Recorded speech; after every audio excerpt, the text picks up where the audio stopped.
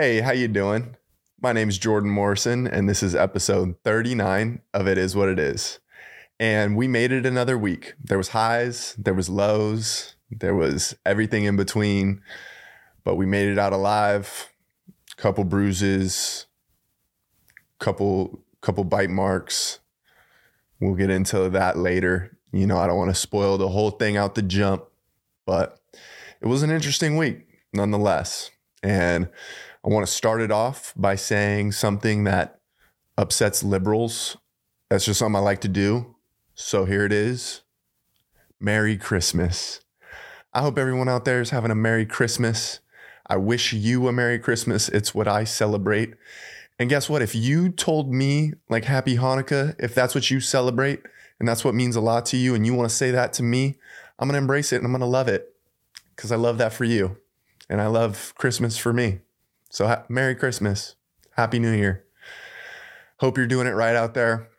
I hope you're going to be seeing your family. I'm going to be seeing my family. I'm really excited about that.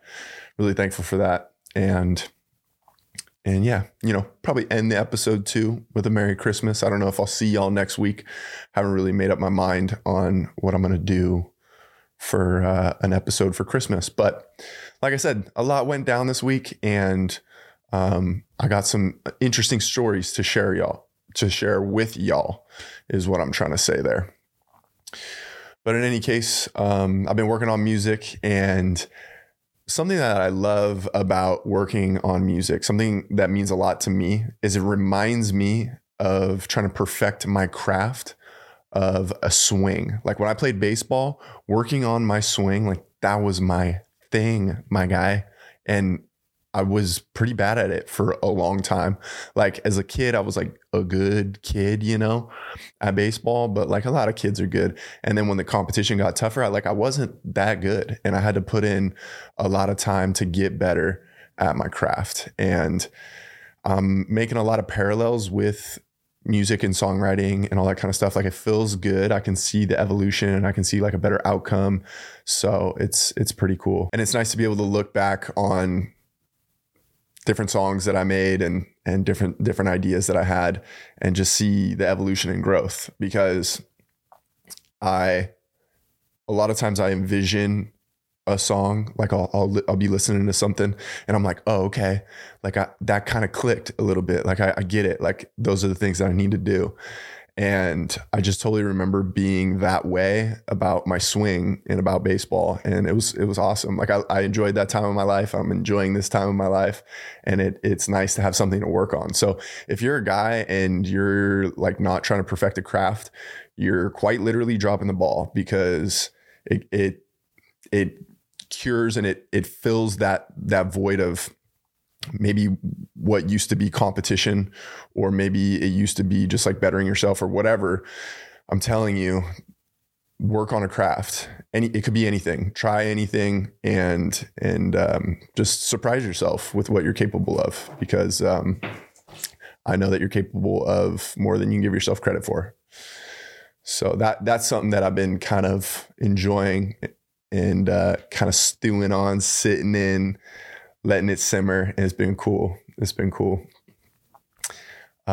What else happened? I was reflecting this weekend and I was like, Jordan, you're stuck in the same place in a lot of aspects of your life because you keep failing the same tests. And God, or whatever you want to call it, the universal energy, or again, whatever you want to call it God. God keeps testing you with the same test and you keep failing that same test. And even today, I failed a test in my anger management, and I let something get the best of me, and I don't like when I fail this test, but I do think it goes a long way to be able to identify it and try to correct it. But really, the reason I'm stuck in the same place in a lot of aspects of my life is because I keep failing that test, and I'm going to work to try to better myself and pass the test and make sure that I'm not in the same spot next week or next month or next year. And to that point, that is why New Year's is the most made up holiday ever. I think it's so whack. You're telling me you want to start the first of the year, January 1st, hungover after partying all night, after kissing some random, you're telling me that you want to go out and spend $300 or $500 or however much money on a ticket just to drink at the same bar that you always go to because you're starting the new year? Treat a month that way. Treat the new month the same way you treat a new year. Have that same energy. Come at me with the same energy. New Year's is the most made up holiday ever. It's not really even fun. I can't be sold on it, but hope y'all have a good time because it really ain't for me. That's for sure. But I won't be failing any tests on New Year's, because that's one test I did pass and I don't be failing that no more. I like to have a chill, like reflective evening and wake up, feel refreshed and do my thing. It's cool, I guess, because you get work off maybe. People, I don't know. All I do know is that January 1st is the most made up holiday ever, which a lot of holidays are made up in general just to keep us busy, preoccupied doing random crap. Same with sports. I'm starting to recognize and feel that way. Very much like how the Romans were distracted by like what was going on in the Colosseum and things like that. And it was just to remind them that there's entertainment outside of their whack ass peasant lives, So there's my little rant on some conspiracy theory shit. If I could just talk, I've been struggling all day trying to get words out, and it's because I was shook. I was rattled earlier, but earlier, I guess last week, this happened, which has never happened to me before, and it was pretty wild. But let me set the scene for you. I'm getting in the elevator to go to the gym, going from 17 to 2. I get off on 2, and right when the doors open, I take one step outside of the elevator. Pitbull grabs my leg, bites me, shakes. I immediately kicked into primal mode. Bah! Shoved that dog off of me. I was ready to do whatever it takes so that I could keep my life. I'm going to keep it as simple as that. That's the truth. This chick started freaking out like, oh my God, I'm so sorry. I don't know what he's doing. Like, she had control of that dog, and I'm watching that dog like I'm watching him. That's all I could really say. I'm watching him like he had just bit me and was trying to take my life. That's how I was watching him. So I'm on the other side of the room now, and I'm like, yo, what is your name? Like, I got to go tell the front desk I just got bit. I got to make sure your dog is up to date on the shots and everything. So I go tell the front desk, right? I tell them, hey, I just got bit. You can see the holes through my pants, like where it ripped. And then it was bleeding, because it punctured the skin. And the worst part was it got me right on the tattoo. And I'm super bummed about that because it jacked up one of my tattoos. But fast forward to them figuring out like who it was, whose dog it was and everything. The dog wasn't even supposed to be here. She doesn't even like pay pet rent or whatever, I guess. So I'm dealing with the dog bite. We don't know like if the dog has rabies or if like it's up to date on his shots or whatever. So guess what? The cops come, EMS comes, animal control comes, the whole works. Everybody's there. It's like a party. We're all mixing it up. I'm telling stories. They're telling stories. We're talking about dog bites. We're talking about snake bites. We're talking about every kind of bite underneath the sun. And so they're like, hey, you got to go to the hospital and check out this dog bite. They gotta make sure that you don't need like a rabies shot or whatever. So I go to the doctor, and the doctor's like, hold on one second, sir. We got to run a couple tests, and we'll let you know what we find.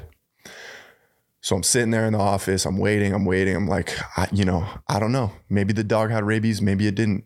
But what I do know is it got a good chunk of me and it bit me. So the doctor, she comes back into the room and she's like, I know you suffered a dog bite. I know it's been a long day for you, but we know why that dog bit you. And it's because you also have that dog in you. And I was like, like, say less, baby, what's up? But she was kind of older and married. But good news from the doc. I got that dog and no rabies. I got no rabies in me, but I do got that dog in me. So it was nice to be cleared. So that's a big win for your boy. But it was insane to be bit by a dog. Like your primal instincts definitely kick in. It was weird, like adrenaline like that, like vision, like whoop, like ready to rock and roll. And I hate saying that was a pit bull because my favorite dog in the whole world, she's a pit bull, Bella. Shout out to Bella. Hi, Bella. She's just the sweetest dog. But yeah, it was a pit bull, and I hate like adding to the stereotypes, but it's not a stereotype if it's true, and it's not racist if it's true. And you can call me racist for saying that it was a pit bull, but guess who owned the pit bull? Guess what kind of person? I don't even need to say it. You know who owned the pit bull that bit me. Envision what that person looks like. Yeah. So I survived a dog bite, and I survived. I didn't say anything racist on this podcast. So shout out to me. What else, man? It was a hell of a week, working on music, getting bit by a dog, realizing that I keep failing tests in life, but I'm gonna pass eventually. So I went out for some drinks this weekend, a couple different groups of friends or whatever. And I got a story for you. It's, if you've been in the party scene, you're going to be able to relate to this story. And if you haven't, hopefully I set the scene for you in the correct way. But I go to this bar, and there's this group of guys that I haven't met. And all of these guys, like the way they're talking and the way their hands are moving at the bar late night, they're like, their hands are all weird looking and everything. And so immediately I'm like, all right, these guys are on something a little extracurricular, these guys got that little booger sugar. So, I'm trying to fill it out, see if I'm exactly right. But I go and I introduce myself, and we started talking. And as I'm introducing myself around the circle, the guy who seemed the most coked out was the last guy in the group. So I shake his hand. I'm like, hey, what's up, man? My name's Jordan. Nice to meet you. What's your name? He's like, yeah. But what's your last name, bro? And that was the most coked out thing I've ever heard in my whole life. Because one, you don't even remember my first name. I just told you my first name, and you definitely couldn't say it back to me. So what are you going to do with my last name, my guy? Why do you need that? You're never going to see me again. I'm never going to see you. Why are you aggressively asking for my last name in the club? We can't even hear each other. What's my first name? Tell me my first name.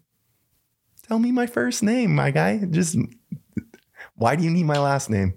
Why do you got to come at me like that with your Coke cans and wiping your nose and like just take my first name and run?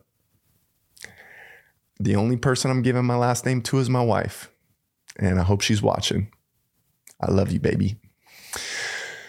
But yeah, if you've been around that, if you know anything about that booger sugar, you know that when a dude's aggressively out of his mind, he'd be asking crazy questions like, yeah, but what's your last name, bro? Insane. Don't know what to tell you. Sorry. I mean, I told him my last name, but I'd love to get that guy sitting right here and be like, hey man, what is my name? You asked for my last name. Did you remember it? Because I don't think he's remembering it. But it was a week. It was a good week. It was interesting. Hope I pass my tests next week, No rabies, got the dog in me.